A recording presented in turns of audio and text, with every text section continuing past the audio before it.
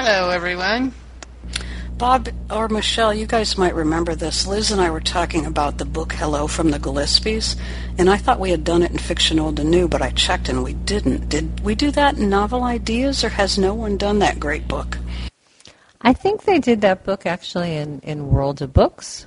I'm pretty sure that's the group that did it. I think Novel Ideas did a different book from her, but which one I don't remember. And LaDon, I wanted to tell you that I finished the book that you recommended for Novel Ideas today, Beneath the Scarlet Sky. I actually finished that this afternoon. Oh, it's a great book. LaDon, and he also recommended The Mountain Between Us. I think, is it Bob Martin or Charles Martin? I can't remember. A tremendous book. Really tears your heart out. Really does. Yes, it was Worlds of Books that did Hello to the Gillespies or whatever. It's a cute book. It's pretty good. You know, it's newsy and it was readable, and it was in the middle. I would rate it, but it just depends on the individual. Oh, I really loved that book. I thought it was fantastic. Welcome, Shelley. I talked to Alan Lemley earlier, and he said you might join us and did not have a microphone. So he said he told you how to type things in. If I notice something typed in from you, I will try to read it up there. But I might be pretty slow, but I'll try to get to it. And we're glad to have you join us. And is this our nice lady from England or Wales, Sherry? No, that's Shell. This is Shelley Kane. And Alan had told me that he had talked to her and she might join us tonight. I'm worried about Shell. I hope she contacts somebody, because she can use international numbers or her computer to get to Zoom also. So, Shelley, welcome. We have a friend named Shelley, and she's a good person. I'm sure you are too. Hi, Shelley. Welcome. Nice to have you here. Yeah, I hear from Shell sometimes, and I think she's pretty tech savvy. She seems that way to me, so I have a feeling she'll probably figure out the Zoom program faster than I will, I have a feeling. Does anybody have any questions about the Zoom program while we have a minute or so before we get started? I think Alan ultimately is correct when he says download the app, and he sent out a bulletin. If you need one, write to me. I'll give it to you. Because that gets you into getting a free account. Your name comes up all the time instead of a phone number, depending on where you're calling. But if you don't want to, you don't want to. I was trying to remember, and I think what happened is Michael or one of my friends downloaded the app for me, so that's why it was easier. And, of course, now being a host, it's very easy to get in the rooms. Well, I know when I tried it out, I downloaded it to my PC, and the one thing that I did notice, which I remember Alan mentioning at the history group, was it's better to sign into if you sign out of it. Like some people just stay signed in all the time, but if you sign out of the Zoom program, you should sign into it first and then go to the announcement for whatever group you're going to and enter the room, because I think it's a little bit more complicated to sign in when you're there. At least I found it more complicated. It was easier for me to sign into the program first and then try to enter the appropriate meeting room. So that's just a little tiny tidbit. But I know Alan sent out a whole bunch of hints that you recommended, Bob, and also Deborah Armstrong as well. So that was helpful too. Oh, Lordy, I tried to do a little test, and I had a heck of a time trying to sign in. And I got in finally with Alan, but I didn't know how to do it. And I'm not quite sure. I think since then that he has said to start the Zoom app first, and that might be easier. But I couldn't figure out where in the world I was, and I did finally get on it, and my microphone wasn't on, and I had all kinds of trouble. He must have stayed on there 2 hours with me to try to get the darn thing to work right. And it's just a hell of a mess, I thought.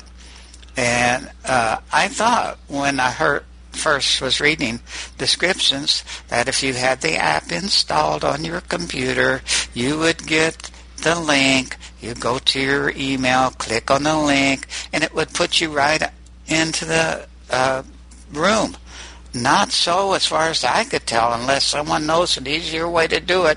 I think it works better after the first time. I know subsequent times I didn't have as much of a problem. I wanted to welcome David and Carla and Marcia and Danielle.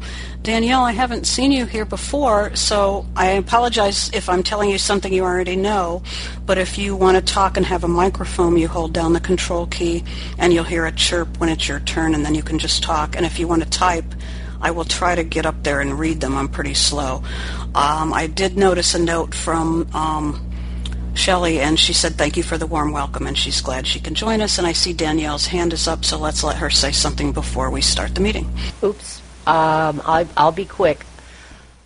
I have never had to sign in except for the first time. I just go in with the link that from the invitation, and in fact, I just tried it tonight with the Tech Talk event coming up, and I went right into the room. So I think once you use it, and once you're signed in, don't sign out. Just go in from the link that you're given, and it should be fine. And good evening, everybody.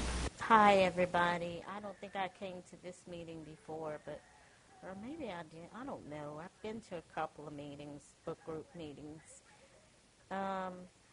Zoom worked for me one time. I didn't have to sign in or anything. I just clicked on the link I was sent, and bam, all good. Next few times after that, couldn't really get in. So I don't know how this is going to go with having to sign in. I did create an account, so that remains to be seen. Well, just a couple of things before we get started. First of all, welcome everyone.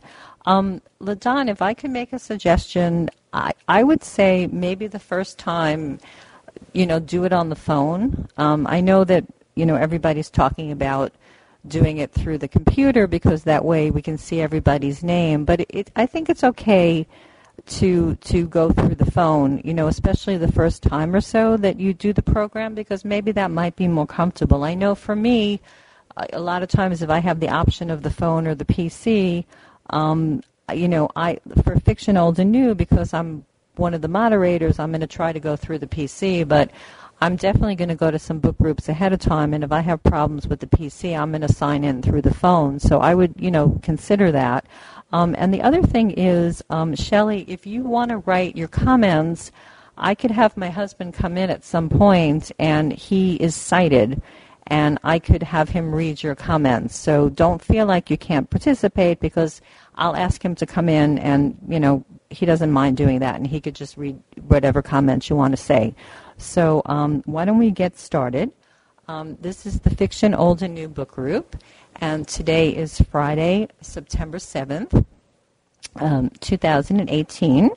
And as everyone knows, next month we're going to be meeting on the Zoom platform instead of the Accessible World. But my understanding is that the notices will still be posted on the website for Accessible World, and the recordings, in case you miss a book group meeting, will also be on the website as well. And we have switched from meeting at 9 p.m. Eastern Time to 8 p.m. Eastern Time. So this will be our new time.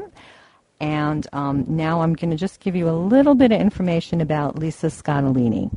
So Lisa Scottolini was born on July 1st, 1955 in Philadelphia, and she still lives there. She graduated with an English degree from the University of Pennsylvania, and then she went to the University of Pennsylvania Law School.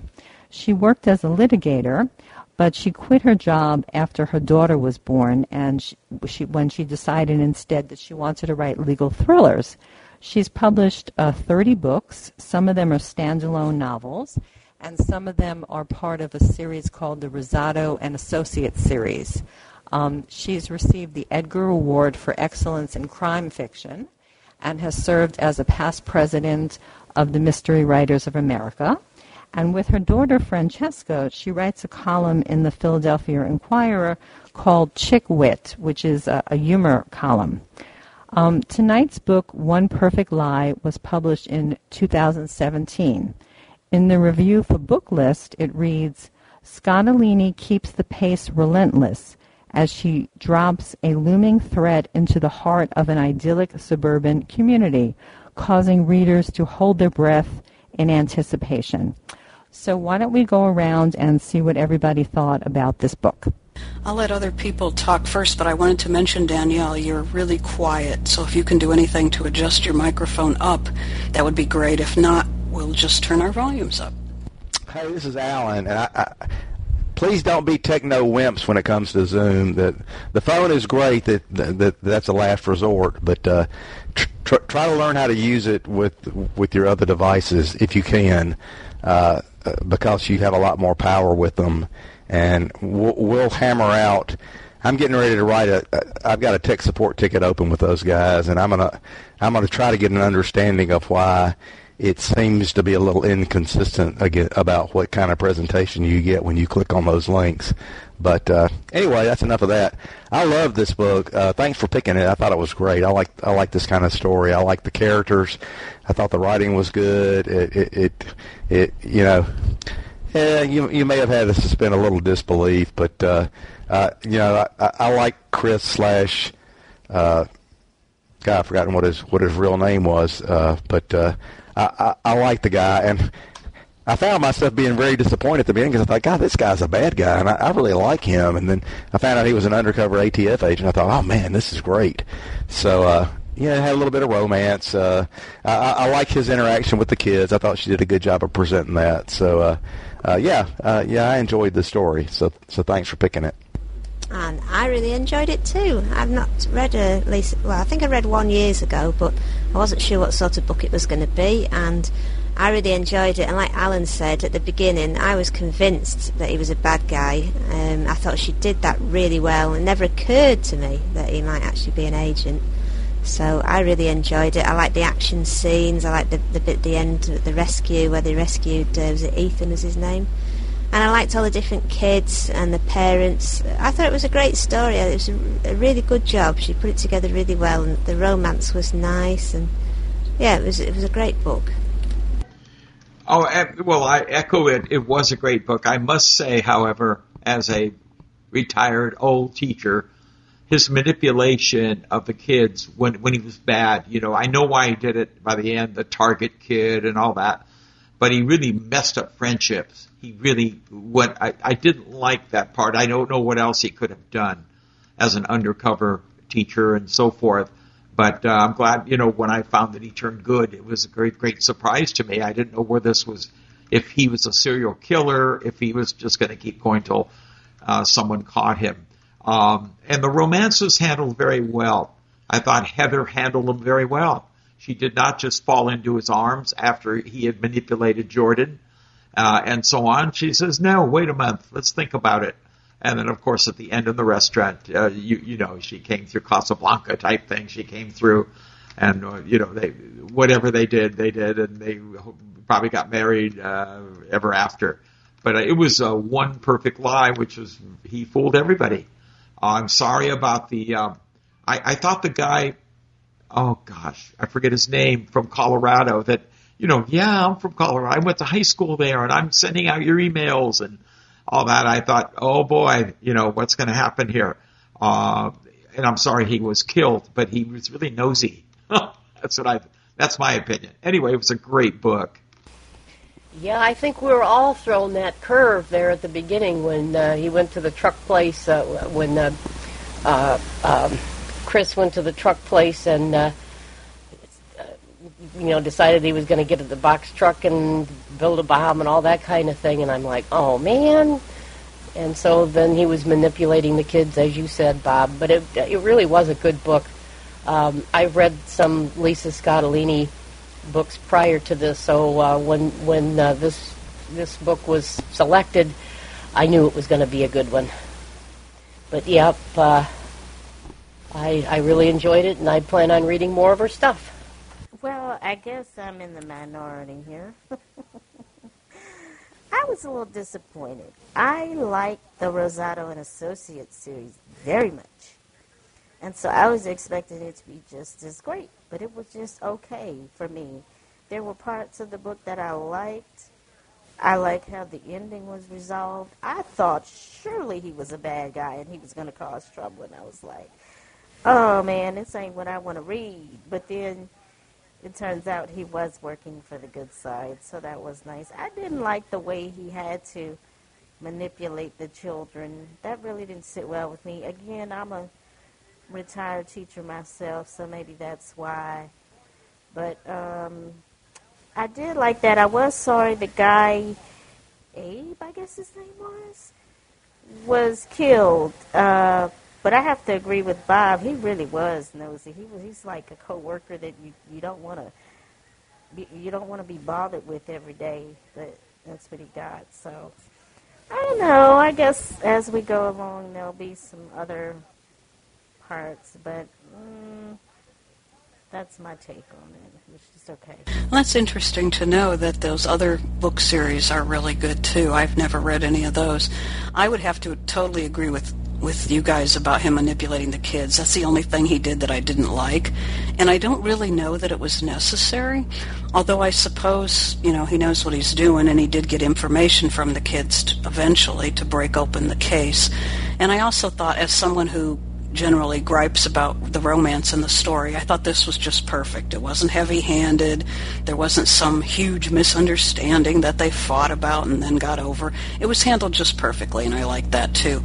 And like everybody else, I thought he was a bad guy too, and I couldn't figure out why he would want to bomb this school or why he would want to destroy it. What happened? And it was really quite a shock to find out he was the good guy. Well, this is Michelle. I think I like Danielle am in the minority on this book. I actually really didn't like the book all that much. I found it kind of, I just had a hard time getting involved in the story. And for the first couple of hours, I found it very slow because he came to the school and he seemed to be some sort of a terrorist, and he was targeting this boy and he was targeting that boy, and we learned about the different boys' families, and I just thought, okay, which boy is he going to pick, and what's going to happen? And then about 3 hours in, all of a sudden the book completely switched tones, and he became this ATF agent who was a good guy, and I just went, huh? What? It just was so sudden for me that it just didn't sit well for me. I found it like not shocking. I mean, it really wasn't shocking, but I just said it was too drastic. It just went from him being such a bad guy to being such a good guy, and I just had a hard time sort of getting along with that little, change. And then, at the end of the story, it got very plot heavy. And, they found the girl, underneath buried, and he was in the car or something, and there was a helicopter, and I don't remember all the details, but it got really, really plot heavy. So I really was not that involved in the story. I mean, I understand that most people, it's interesting to me because until I started going to book groups like 7 or 8 years ago, I didn't realize how many people love suspense and mystery books. Like, everybody loves suspense and mystery books except me. I really don't love them. So whenever I go to a book group and they discuss suspense and mystery books, I always know I'm going to be in the minority because most of the time I don't really like them. I think I'm much more character-driven than plot-driven, and a lot of these books tend to be very plot-driven. And the stuff about the suburban community, I felt like we've seen this all before. Like, there's all these idyllic communities, but underneath, this one's having an affair and this one is embezzling money, and it was nothing surprising to me. It's something that I've encountered, in the newspaper or in all kinds of books or something. So I had a really hard time getting involved in the story. But I will be happy to. I would love if somebody would explain to me about the switch from him being a bad guy to suddenly being a good guy, and why she did that, and it just didn't sit well for me. It just was so drastic and so sudden. It didn't really make that much sense to me. So I'm reading what Shelley has typed. She says, "This was an awesome book, and I couldn't put it down. It was also very suspenseful, and I didn't know if Chris, who was posing as the teacher, was the bad guy or the good guy." Yeah, kind of like what we've all said. So yeah, we're glad you enjoyed it, Shelley. And I do have one question. I'm a little confused. Why did they think they had to kill that teacher? I can't imagine why that guy was much of a threat to them, and I'm not sure I got that part of it. Hi, I just wanted to say overall I love this book. I like suspense thrillers. I often use them as like a palate cleanser between my more serious reads. The only part of the book that I thought was maybe a little over the top was the actual helicopter rescue scene, but it was okay. I mean, it's a fiction book, and I can I can get with that. But I liked the book a lot. I don't know. I guess in terms of, I'm trying to remember exactly what point they killed the teacher, so I won't speak to that one because I can't remember it. But I think that the guy just is being ATF. He knew something was coming down with the anniversary of September 11th coming up, and he had to lay low. He had to be convincing, or his cover would be blown. So that's where the switch came. I'm going to yield to Ruth Ann here in a second. I know I better do that. I want to hear her remarks. With that's obvious. I love suspense fiction. I'm totally bored with comfy coves. I've always told you that my dear friends, the Brits, will spend 200 pages drinking tea and coming to the solution. That would never hold me. And the first 3 hours did. I didn't know if he was a terrorist. I didn't know what he was doing. Sure, Alan said suspend disbelief. They didn't check it. With the Internet, though, you can really fake resumes now. You can create your own background.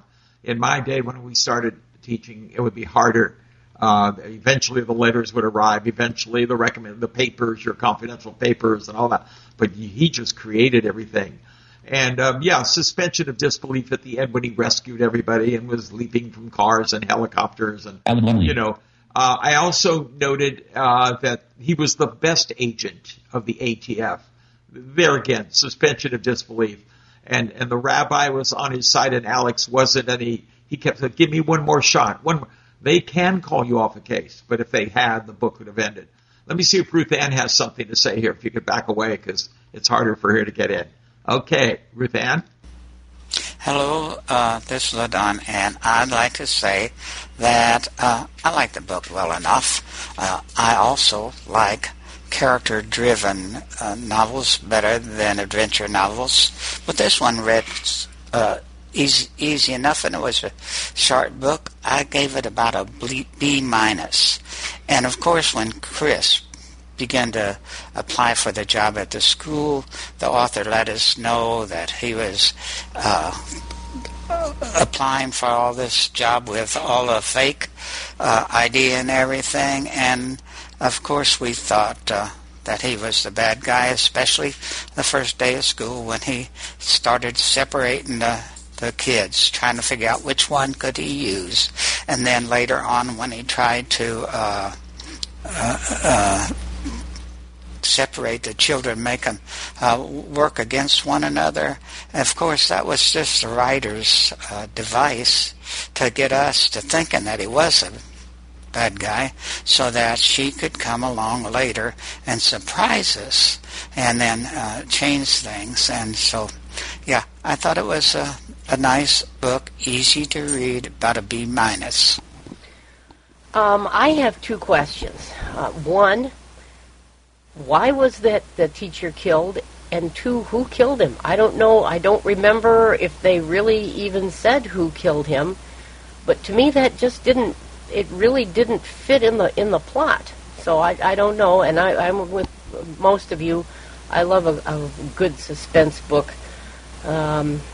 Just sitting around and conversing just doesn't do it for me either. So, but yes, who killed the teacher and why? I think they left that unsaid, and I think in the book they first said he committed suicide, but we all know he was murdered. It didn't seem, that seemed like she dropped the ball on that part of the plot. Shelley writes that she was wondering the same thing, and at first she thought Chris might have killed him, which actually you did have to wonder about that, and then she realized that the other guys did it. I also wondered what in the world that French teacher saw in Evan, the kid she had an affair with. I can't imagine what an adult teacher could see in a kid like him, although he was rich, I suppose. But that I thought was weird too. And as far as why the author changed like that, I think she did it on purpose to surprise us. And I actually really like being surprised in a book. And so that's something that I really liked about this book. I tend to like character-driven books too, but I liked this, I think, because I like being surprised so much. And I also like the fact that they did have some families in here with their problems. Susan and her two sons, Ryan and Raz, and she had just lost her husband, and poor Raz was, getting his friendship with Jordan broken up by Chris. And so there were some other issues other than just the main plot. Abe, remember, the French teacher, do I have this right, was the sister to the two brothers that were behind all this stuff. They were going to bomb the school, if they could, right? Was it not the school? Or they were going to make a bomb to do something exciting. And I think Abe's nose got him killed. I think he found out a little too much. And he said, I've got to talk to you. And he tried to call different people. If there's anything unbelievable, is that Chris became so important within 3 days to students and faculty. He made himself, sure, he was all in the middle of everything, but the way faculties work, sometimes it takes you 4 or 5 years to be the number one, the kingpin, but he was in a week, and that was a little unbelievable. Ruth Ann, I'll let you try again here.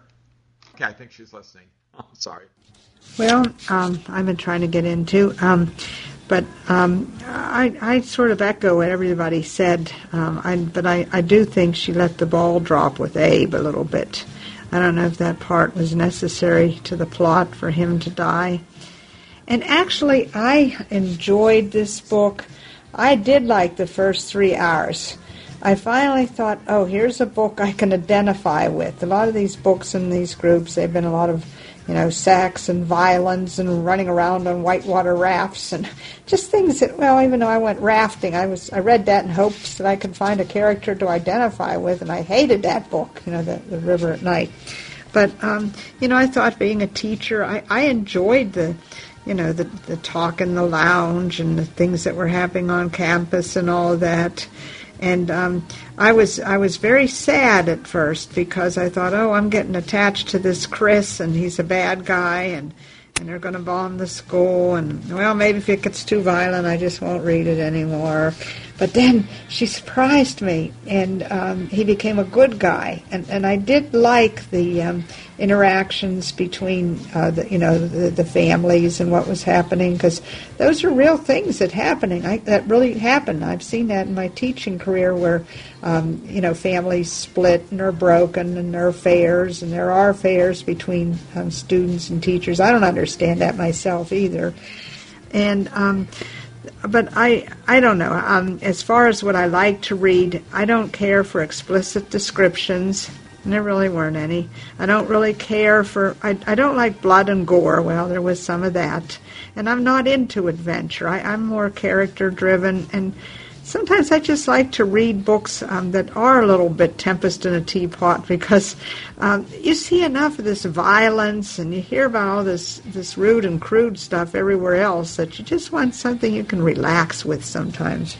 But this book wasn't really one to relax with, but I liked it. I really did like the book.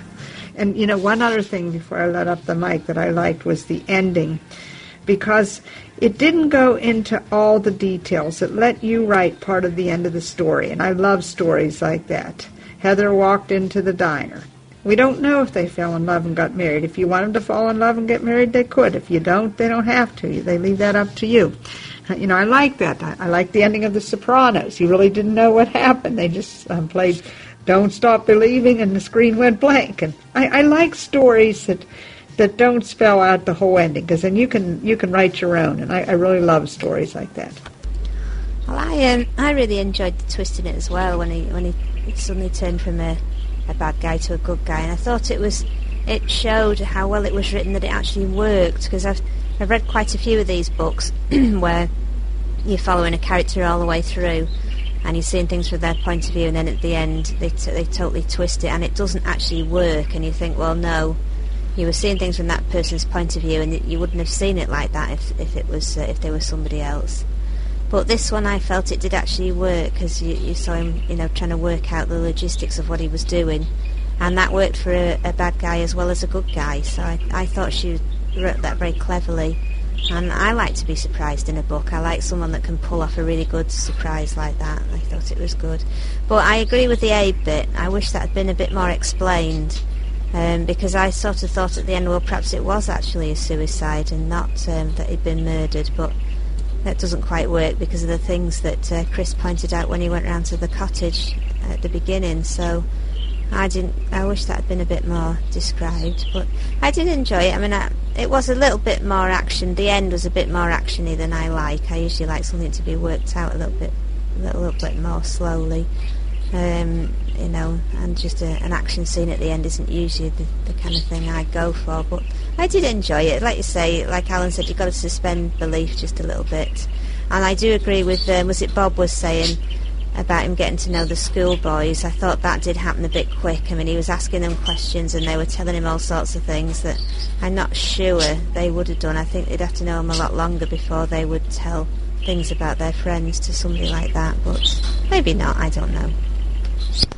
Yeah, my biggest complaint about the Abe killing is that almost felt like a plot device that she used. Because if you remember the timing of it, she had him killed right after Chris met with Alec, or his boss. And boy, who would want a boss like that? Guy was horrible. He met with him and you thought they were all bad guys. And then she set it up like he had arranged to have the guy killed because he was starting to ask a bunch of questions about his background and stuff. So, I thought that was a little bit overdone, and I kind of liked Abe. I didn't want the man to die. So, but that felt a little manipulative. But authors do stuff like that. And then Shelley writes. She says, because they were talking about who was it that killed Abe, and then she writes, it was the French teacher Courtney's brothers. They were the masterminds of everything, and they also killed her husband. So, I don't know. Some of that violence felt a little bit. I mean, I can't say I understand these people that react like this.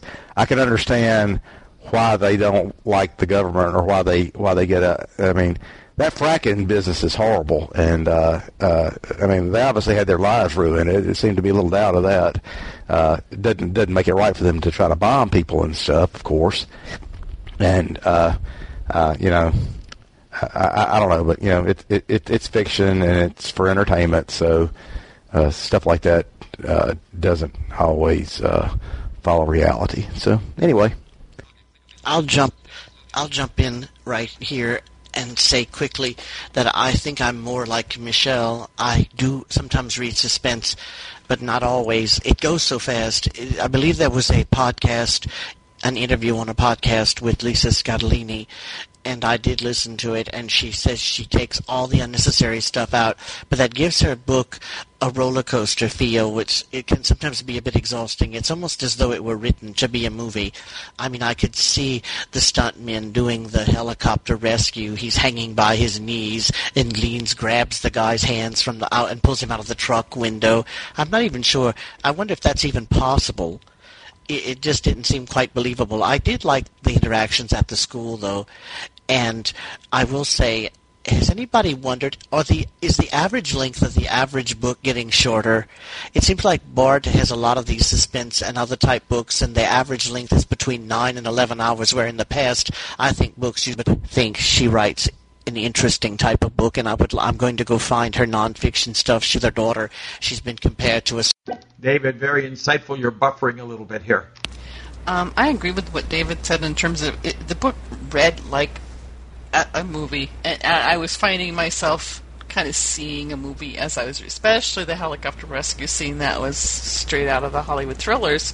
But it was okay. I mean, it inspired me to start looking at other Lisa Scatolini books. And I don't know about the length of the books. I keep coming up with some really long ones, but I think that they're. It depends on the books. I mean, like the series things, I find shorter than other things. But I don't know. I guess it's whatever you choose. Yeah, I must say that I agree with Shell. The helicopter stuff and the chase scene and stuff, that was probably my least favorite part of the book. I liked the characters and how he got along with the kids at the school and how he developed himself as a coach. And I was thinking as a coach he might be able to get to know the teachers quicker than if he was just a teacher. But I don't know. I've never worked in the school system. And David, we missed a bit of what you said about somebody, a nonfiction author. You were buffering a little bit and it was silent there. We got most of it, but I didn't catch what you were saying about reading somebody's nonfiction. Let me try quickly again. Lisa Scarlini and her daughter, and they write these humor books that have been compared to a modern-day Irma Bombeck. I may have to look at that and see if I would like one. I wanted to end by saying, how many authors do you know who maybe get divorced, don't want to be a lawyer anymore, and start writing books, and each one is a bestseller? That's Cinderella in book form. Well, this is Michelle again. I think it was already answered, the question that Marcia asked, but I think Sherry asked an interesting question about the relationship between Courtney, who was the teacher, and Evan, who was the student. And, you know, you certainly hear about these relationships every once in a while, you know, when they come in the news and other places. And I think, I don't imagine that there was a giant age difference between the two of them.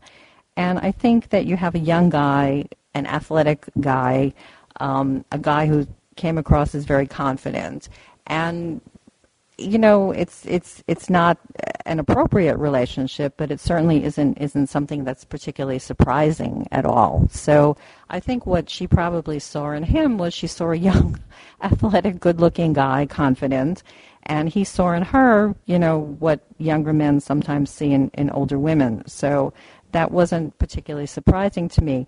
I think the character that I found the most interesting in the whole story was the mother, Mindy, because she changed so much throughout the whole story. Like the other two mothers in the story were both working mothers, and one of them was an executive and the other one, I think, was a waitress. But the character Mindy, in the beginning, when you met her, she was really snobby and really, really unpleasant. And then her husband was indicted for embezzling funds, and all of a sudden she sort of got a reality check, and she became, I thought, a much nicer person. So I found her, out of all the characters in the story, I think the most interesting. And I wasn't exactly sure what the title meant. I mean, I didn't know if the title meant that he was creating a one perfect lie, the teacher with the way that he was going undercover, or was it one perfect lie that the town was really idyllic, but underneath there was all this turmoil? Or I have to say I wasn't 100% sure about what the title actually meant.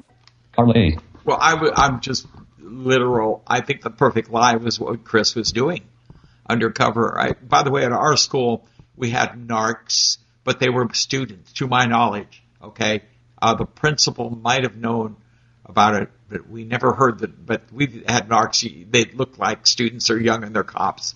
And and they took a busload away, and the girl was on the sidewalk laughing at them, and they hated her. The druggies on this campus, they got them. But who knows? We may have had a teacher undercover and just never knew it. Abe was killed, I think. Well, let me go to the Evan. It isn't appropriate. No, we hear about it, but it isn't appropriate for a teacher to have an affair with a kid. Does it happen? Yes, but you're really special. We took it that we were special people trying to create good examples for our kids, and yet I had an aide who'd go to the parties. I told her, you really shouldn't do that, or teacher aide, but I had no control over her, and that was the closest that I know happened around me. And I said, "You're making a explicit photo of herself to Evan." I guess maybe I just don't know that generation. I just found that just like very hard to believe. But hey, what do I know? Maybe that's what they're doing now. Well, didn't she send that sexting photo under an assumed name? Wasn't that Heather? I didn't quite get that either. I don't know. I'm sorry, I got disconnected. I only wanted to say that did they not, two things. Did they not show her picture around with the baseball team? So they must have all known, the boys knew. And secondly, remember, she had an affair with Evan because she brought him into the scam, into the terrorist situation. And that was her target. That was her target to bring him in. That's what I remember anyway. I'm not remembering it that way. I think she got involved with Evan, and then he ended up getting involved. I think the brothers got him involved against his will and stuff. I don't really think. I didn't really get the sense that Courtney. I mean, Courtney did not think it was going to be like the horrific thing they had actually planned on doing. They weren't giving her the straight scoop, and but maybe she did get him involved to get the ammonium nitrate. I don't know, but that picture that went out, it wasn't identified. I think Evan was probably telling all the guys on the baseball team that he sent it to that it was just one of the girls that he went around with and stuff. But still, I guess if you're in your 30s and you're a teacher and you're having an affair with a 70-year-old student, then I guess the sky's the limit. So I actually liked the last scene where he was in the helicopter and he rescued the little guy out the truck. I forget their names, but that was the best scene for me. I felt like she developed the characters just too slow for me. Like I was like, oh gosh, how much longer? And what a humbling experience for Mindy. That's usually how it happens in real life. You think you're at the top of the world, and then something happens beyond your control, and it's quite humbling. I think my favourite characters were the mothers, and was it Raz and his brother and all these people. I preferred that side of the whole book. I thought it was really interesting as was it Sherry was saying how much the mothers changed in the relationships with the children. I really enjoyed that. I thought it was so well done. But I did wonder what sort of life Chris is going to have now, because you think he spent his whole career doing this sort of thing, going in and basically wrecking bad people's setups. And there must be loads and loads. When you think of the loads of people out there that would have a grudge towards him. And now he's not undercover anymore. I mean, his photographs, and he was doing interviews all over the telly. Everyone's going to know who he is, and it makes you wonder how long it would be before somebody who he has done over in the past would come along and settle scores on him, because he had a whole career of it. He must have really annoyed a lot of very bad people, and there he is standing on the telly giving interviews and whatever. I'm not sure I'd want to be in. I want to say that I totally agree with Michelle on Mindy. I didn't like her at first. She was into everything, Queen of the Hill. And Paul was a creep. And was it Evan, her son? Oh, we didn't want to tell you. You had no right to know. It was horrible. And finally Mindy got them together, and the world dropped out from under her. Paul, I think, did go to prison briefly, as I understand it. And what with Evan? Evan, did he go to jail too? I think he did for a little while. But Mindy's world dropped out from under her, and I liked Mindy. I think she grew up a great deal in this book. Shell, I want to know what kind of birds those are tweeting in your house. Yeah, I like the sounds of the birds as well, Shell. They sound very pretty. I think one thing that the author did, I thought very well, although I'm certainly far removed from being a teenager or somebody in their 20s, is it does seem to me nowadays that, the kids, they do a lot of stuff like with pictures, and they send it around to each other, and they send all kind of messages to each other. And there's a lot of very casual kind of hooking up. Not that there wasn't always a lot of casual hooking up all throughout the years, but to me it seems like it's a little bit more casual. And maybe it's not more casual. Maybe it's more public. Like I think years ago it wasn't as broadcast as much as it is now. And now, I can imagine that there's a lot of young people that take these pictures and these messages, and I don't think they realize that their friend, the person they're sending it to, might send it to all their friends, like the messages or the pictures or things like that. So I think that's probably pretty realistic, and certainly a little kind of disturbing to read about in the book, actually, because it's you can see like something like that could really embarrass somebody, like you make somebody very uncomfortable to have things like that publicly revealed.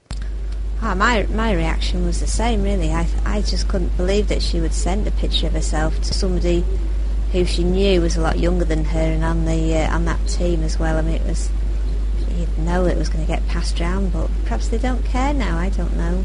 I know she didn't include her head and she had a false name, but you wouldn't trust him not to tell them all, especially it being somebody older. You'd think he was going to brag about it, but like you say, maybe they don't care. I mean, you wouldn't want it, would you? But they're young and there's a different attitude, I suppose. And Evan got 5 years in prison in the end, which I don't suppose is too bad. I don't know whether it's the same over there. Over here, if you get 5 years, you probably only serve about 3. So he wouldn't have been in too long. And the birds are a budgie and a parrot. That's what they are. So they sit at opposite ends of the room and tweet to each other. Well, I thought it was pretty good of Mindy, the way she went and investigated the checking accounts and opened her son's savings account to figure out what was going on there. One thing I think I missed, and maybe someone can help me to figure out, I didn't understand why the FBI and thought that there was going to be a bombing on the date of the Oklahoma bombing. I didn't go back to see what in the world was that. How come they were onto that in the first place? But I couldn't figure out that, so I just went along with it. And I thought that this book was like a movie, but a TV movie, Law and Order or something like that, and I didn't think it at all possible for a moving helicopter and a moving car and a man to hang upside down on a rope ladder by his legs and get a man outside of a car from the driver's side. Heck, I have a hard time getting out the door when I open the car door, let alone snatch him out and then carry him along. He's, 150, 60 pounds, and that was just made it all TV kind of movie style for me. But other than that, I thought the book was, kind of nice to read. First of all, in response to what Courtney saw in Evan, David had typed in the Rindo stud muffin, so perhaps that was it. And as far as dragging him out the window, I could maybe suspend belief if it was like a 10-year-old kid or somebody small, but a high school kid is pretty good size, especially an athlete. So yeah, that you did have to suspend belief for that. As far as how they were on to them, that they were going to bomb something, I thought originally they were going to bomb the fracking site. I don't remember what changed their mind, but that's the only reason Courtney and Evan helped them out, because they thought they were going to bomb the fracking site, and then they changed their minds and went in for a bigger target. One other nice touch I thought was when Chris discovered Courtney being hidden in that room underneath the horse stall, because I know some people that are into horses, and that's really realistic that the horse would have acted a little bit nervous and uncomfortable. I thought that was kind of a nice, unexpected touch. I like that horse. That was a great scene. I agree with you. And LaDonna, I think it's pretty common for of course, I'm getting all this through book reading and stuff, but I think law enforcement that investigates a lot of these terrorist activities, I think it's real common for anniversary dates to be a real like a time that the terrorists like to do stuff. So that Oklahoma City bombing, 9/11, obviously, and other events. I guess it's kind of like pouring salt in the wound. I guess if you can do something and then do it on a day that something else bad happened on, that just makes it all the worse. But I think they're really heightened their attention span. The law enforcement folks really ramps up during those kind of those event days, memorable days, to watch for stuff like that. I wanted to ask, did Courtney go to prison? It's been a month ago since I read it. I know she was beautiful and so forth. And yes, I agree with Alan. Hitler's birthday, the Nazis come out, the FBI is tense because some idiot's going to try to celebrate his birthday by bombing something. And certainly the Tim McVeigh, Oklahoma anniversary is a big time for terrorists. Courtney went to prison for 12 years, so she got more time than Evan, probably because she was older and they expected her to know better. I know a lot of people have raised their hands and couldn't get in, but looks like no one's hand is up now, so now's your chance. Hi, I was just going to say the texting thing didn't surprise me. Unfortunately, it is a thing right now, and kids do it, and they do it pretty freely.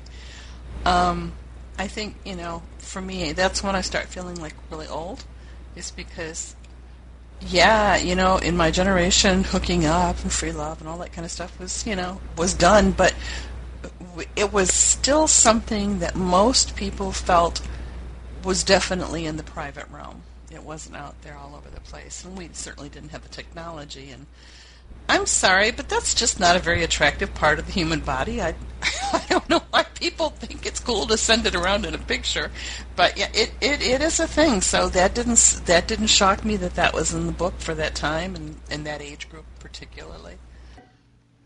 I have a friend about 45, and you say hello, and you hear clicking of his iPhone. He cannot talk more than 3 words without clicking to somebody in New York or something. It's incredible.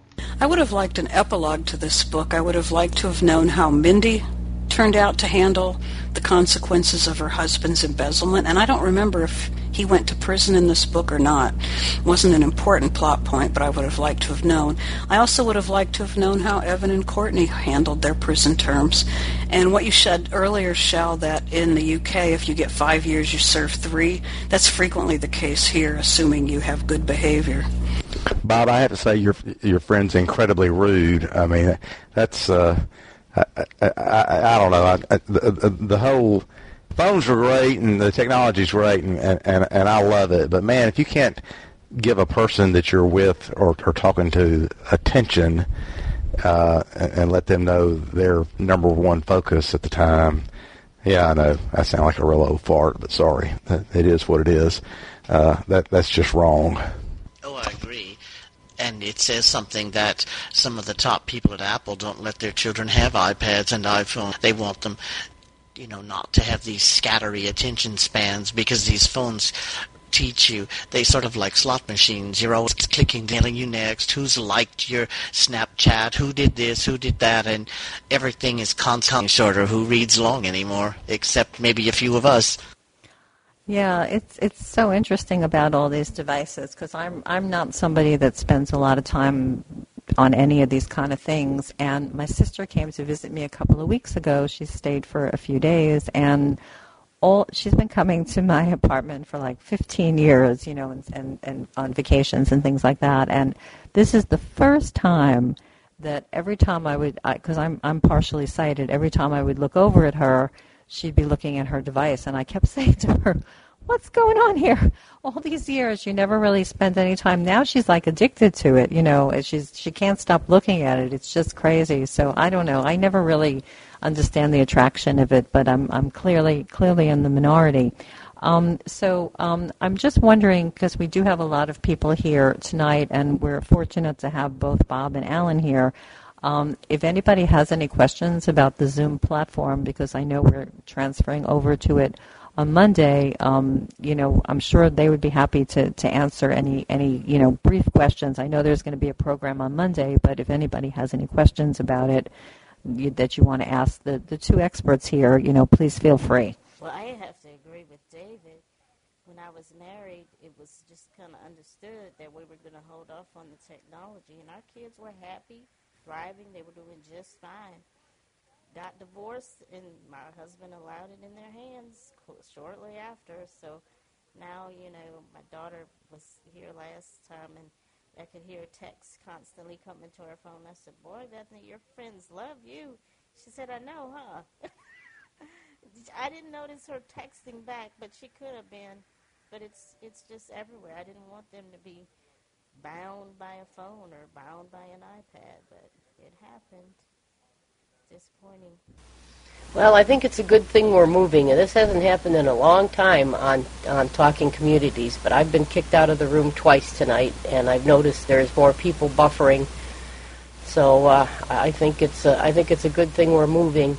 And Bob, while you're here, I wanted to let you know, thank you for sending out that email this afternoon.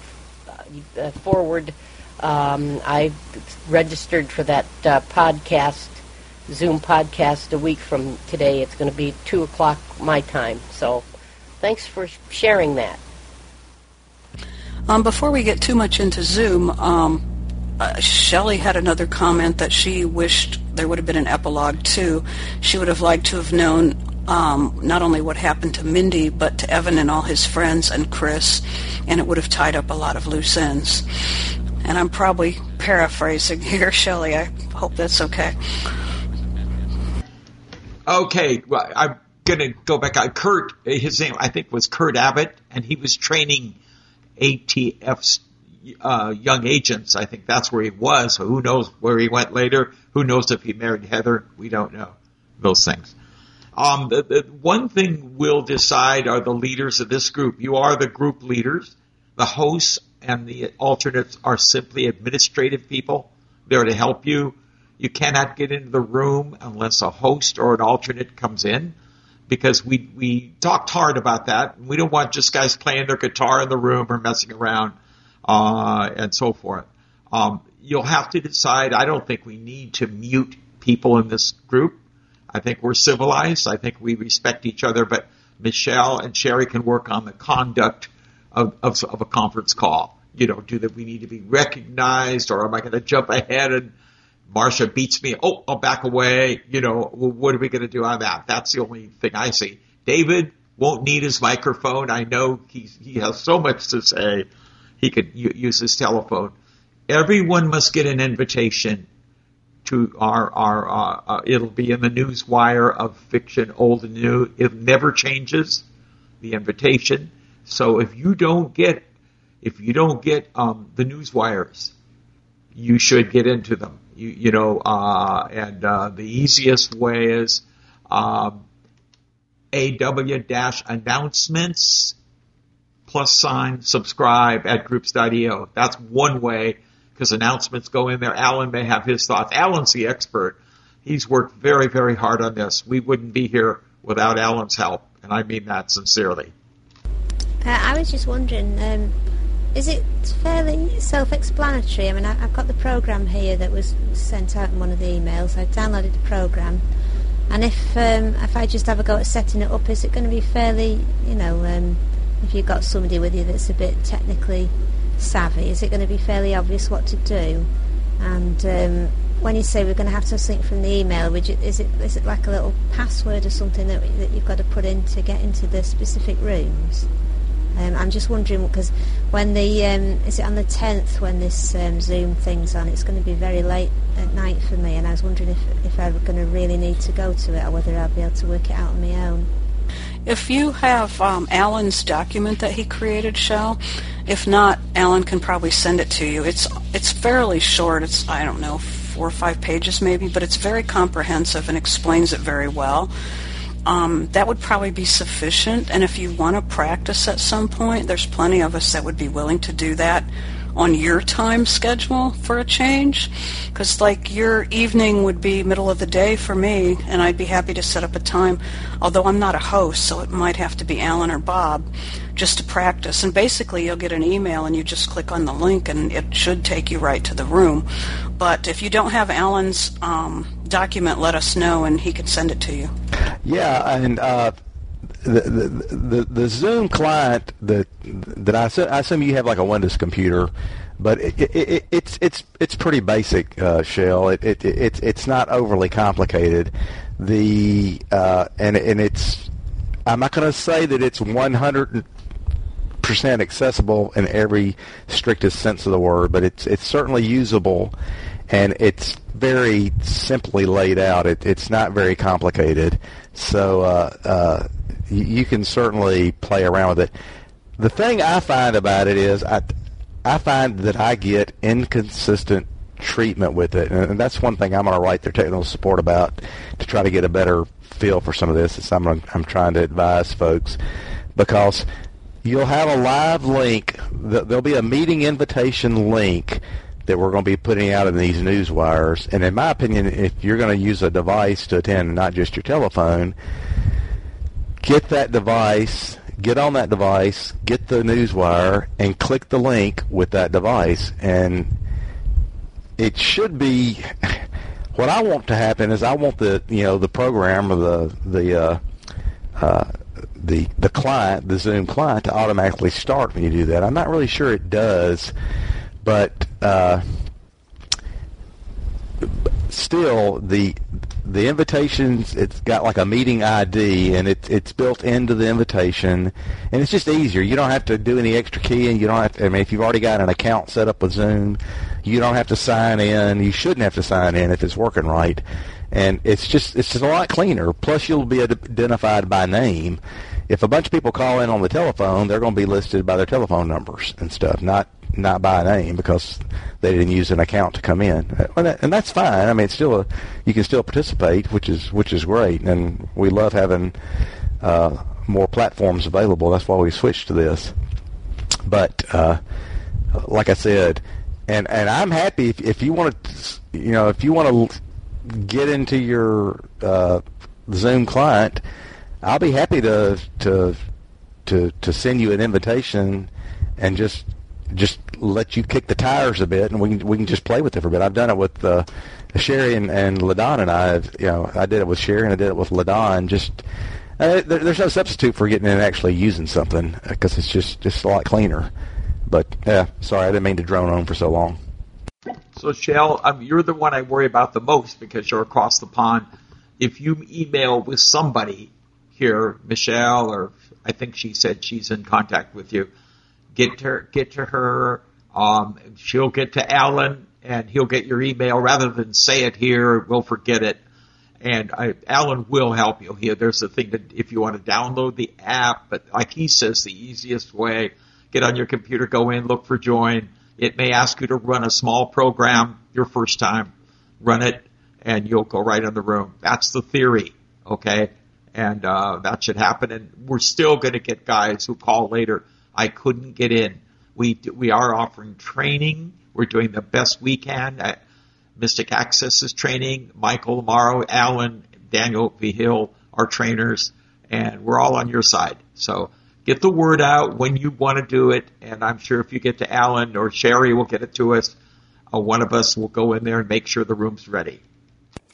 Shell, one thing that I found very helpful was Alan sent out a very detailed email, which I hope that you've gotten, but if not, I could forward it to you, Alan could forward it to you. But within that email, there's a link to an 8-minute audio which was done by Mystic Access, and that was very helpful, because what they do is they take you kind of step by step through how to set up the Zoom program and things like that. So, I'm not very techy, and I'm really not good with assistive technology. I wasn't good with a computer before I became visually impaired, and it's been much more challenging ever since then. And what I did in this case is I set up my Zoom account on the computer, and I'm assuming because you're in Wales, you're not going to want to call in. It might be very expensive. You're going to want to do it through your computer. So the first thing you have to do is set up your Zoom program on the computer or the app on the iPhone or however you want to do it.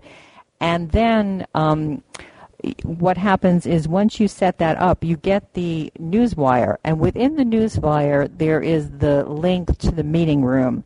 And what's supposed to happen is you're supposed to click on the link to the meeting room and go to the meeting room. And the way that it seems to work best is the first thing you do is sign into the Zoom program. You don't want to click the link to the meeting room and then sign into the Zoom program. You want to sign into the Zoom program first.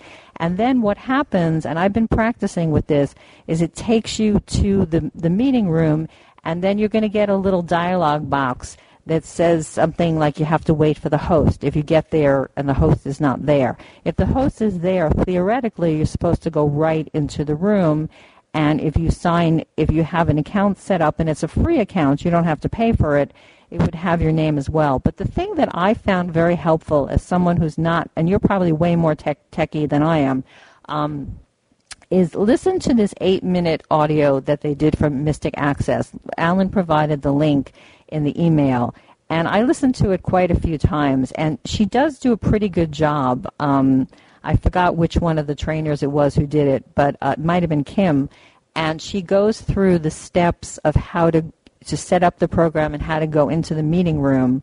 And then the other thing is I would suggest practice, like get in touch with Alan and practice with him to make sure, because you may have a little bit more challenge being overseas, possibly, I don't know, than the rest of us. And we certainly want you to come to Fiction Older New because we love having you. So that would be my suggestion. Thank you. Yes, I must have missed the email. I don't know if you've still got my email address, Alan. If you could forward it to me, that would be fantastic. And my hubby's I'm not very good technically, but he's pretty good. So I'll have a go and follow the instructions, as you say. So we should be okay. And once I think I've got it together, maybe maybe I can get in touch with Alan to have a bit of a practice with me. But if you could forward that email to me, Alan, that would be brilliant. I will, provided my internet continues to hold out. I've been having issues with AT&T, and it went down for about 3 hours this afternoon, but it came back right before this meeting started. So, but yeah, I will do it as soon as we get off. And and I'm happy if anybody wants to do a training session. I'm happy to do it. So, like I say, I think everybody is really going to like this service. The quality is outstanding. But like anything new, we're going to have to learn how to use it. And it's going to have some burps and stuff, just like anything else new usually does. And, I mean, it may just have some burps, period, regardless of whether it's new or not. But we'll learn what they are, and we'll find a way to work around them and stuff. So I've been very, very impressed, and of course, I love my iPhone anyway, and it's just real easy to do on an iPhone, and quite frankly, it's pretty easy to do on the computer too. So it is a very, very powerful platform, and I get these emails from somebody. His name is Norm Coombs. I don't know if anybody's come across him before. But he does some kind of assistive technology for one of the universities or something, and I got some kind of email today. I'm gonna read about it, but they're doing some kind of Zoom session too, where they talk about the accessibility features of Zoom, and I think somebody from Zoom is going to be in this meeting. You got to sign up for it and stuff. But like I said, I'm gonna see if I can find out more about it. I don't know if that was that podcast that y'all were referring to on Bob. I got about 200 and something messages behind while my system was down today. But anyway, there's a lot of information out there about it, so I'll quit talking now. Norm Coombs is very notarized. He's been known a long time, 15 years in this business, and I don't know if he's a blind guy or what, but he's a professor, and he cares about accessibility. And yeah, they're having a Zoom panel. You have to register for it. If you didn't get the email, let us all know. We'll get it to you. Alan, that was an excellent document that you prepared on Zoom, and I really appreciated that. I've been doing I signed up for some of the modules for the iOS, so I've been doing it with Mystic Access, going through Zoom for that. But my issue with Zoom is I don't know if I have an account or not, because I've clicked on the link and it takes me right in, but I don't, I was never asked for a password or anything as far as setting up my account. And I'd sort of like to have an account that I could use myself and learn how to use it myself, too, because I would like to maybe send out Zoom invitations and maybe use Zoom for some of my work if I could. But I don't know if I have an account or not, so I don't know whether I should just go on, or if I just have this little applet that they send, or if it's a real account. And if not, I don't know if I should just go to Zoom USA and try to set one up and see what happens, or if it would just confuse things. So I'm confused about that. And then another quick question I had for somebody was, there was something brought up the other day about when we had our last tech talk, that Pat Seed of Talking Communities wanted some beta testers, and I never heard about that. And where does one do that? Because after all that she's done for us, I'd sort of like to help her out with that. Pat has not sent out a release asking for beta testers. I told her if she ever does, we'll spread it to all of our lists, of course. And she's a wonderful woman. She's learning Zoom. She wants to help where she can. And I've known Pat a long time. She's a good person. And if anybody can save Talking Community, she can, because the leadership that we knew have given up. So there you go. The other, I would go to Zoom.us and see if you have an account. You'll create it, Carla, and they will tell you if you do. That's the normal way to go. And, once you sign in, I never log out. So when I start Zoom on my desktop, you get an icon there, and I'm logged in. I just don't mess around with logging out. I have a password, though, and the whole thing. Yeah, I think you're wise, Bob. I'm almost wondering I don't normally like to have programs running, at system startup if I'm not using them all the time. But my experience after I had my training thing with LaDon was that it just seemed a little bit confusing about what you get when you click a link. And I'd already attended a bunch of meetings, so it seems to be, like Michelle said, it seems more straightforward if you launch whatever you're planning on participating with. Like if you're going to do it on the computer, to launch the Zoom client on your computer before you click any meeting links and stuff. And thank y'all for the kind words about that document. I really enjoyed writing it. It kind of took me back to when I was working and writing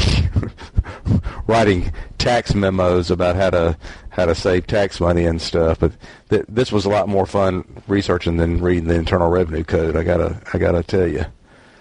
If there are no more questions, do we have a book for October 5th? Is it? We might want to talk about what our next book is, unless that was already talked about when I got kicked out of the room. Yes, I'm happy to do that. Yes, I've discovered that I never sign out of the Zoom program. I just leave it open all the time. It's on my PC. I don't know if you're on an iPhone, if it's a problem to leave a program on all the time, but I just leave it. I never sign out of it. And Carla, I suspect if you don't have a password, that you probably do not have an account, because I've gone to some of those Mystic Access programs, and I don't think you need to have signed up for Zoom to do it. So I would suggest when you have a chance to open up your own account, because you'll have your name will show up with your password as well. So probably not. And the last thing I'll say, and I'll probably get booed by some of the people that are better at this than I am, is, at least for Fiction Old and New, please don't worry about coming in on the phone, because I and Sherry, I'm sure as well, are happy to work with anybody who wants to come to our program.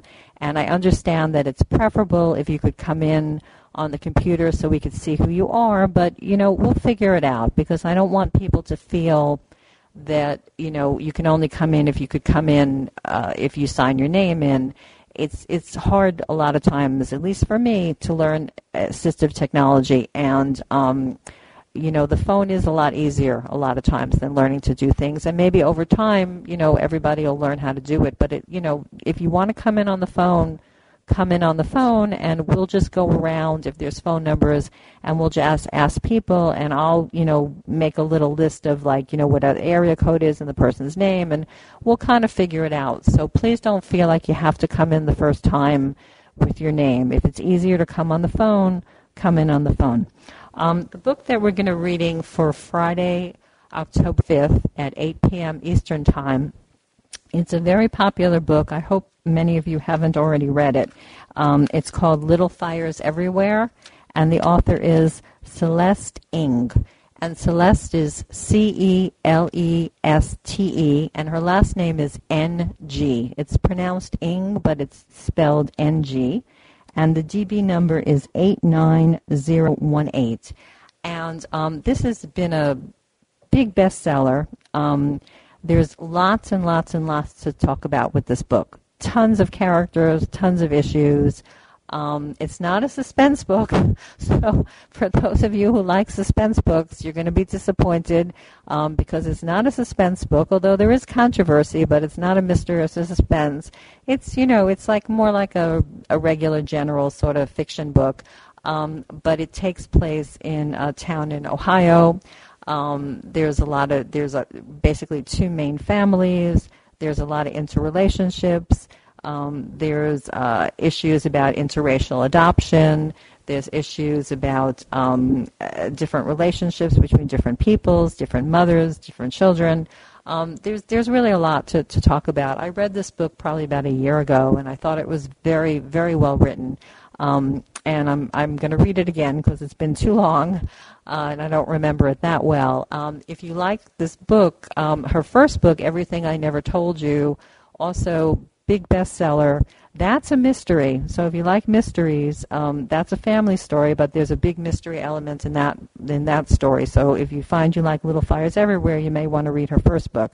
But this is called Little Fires Everywhere. The author is Celeste Ing, and the DB number is 89018. We're going to meet on Friday, October 5th at 8 p.m. Eastern Time on the Zoom platform. So thank you. Carla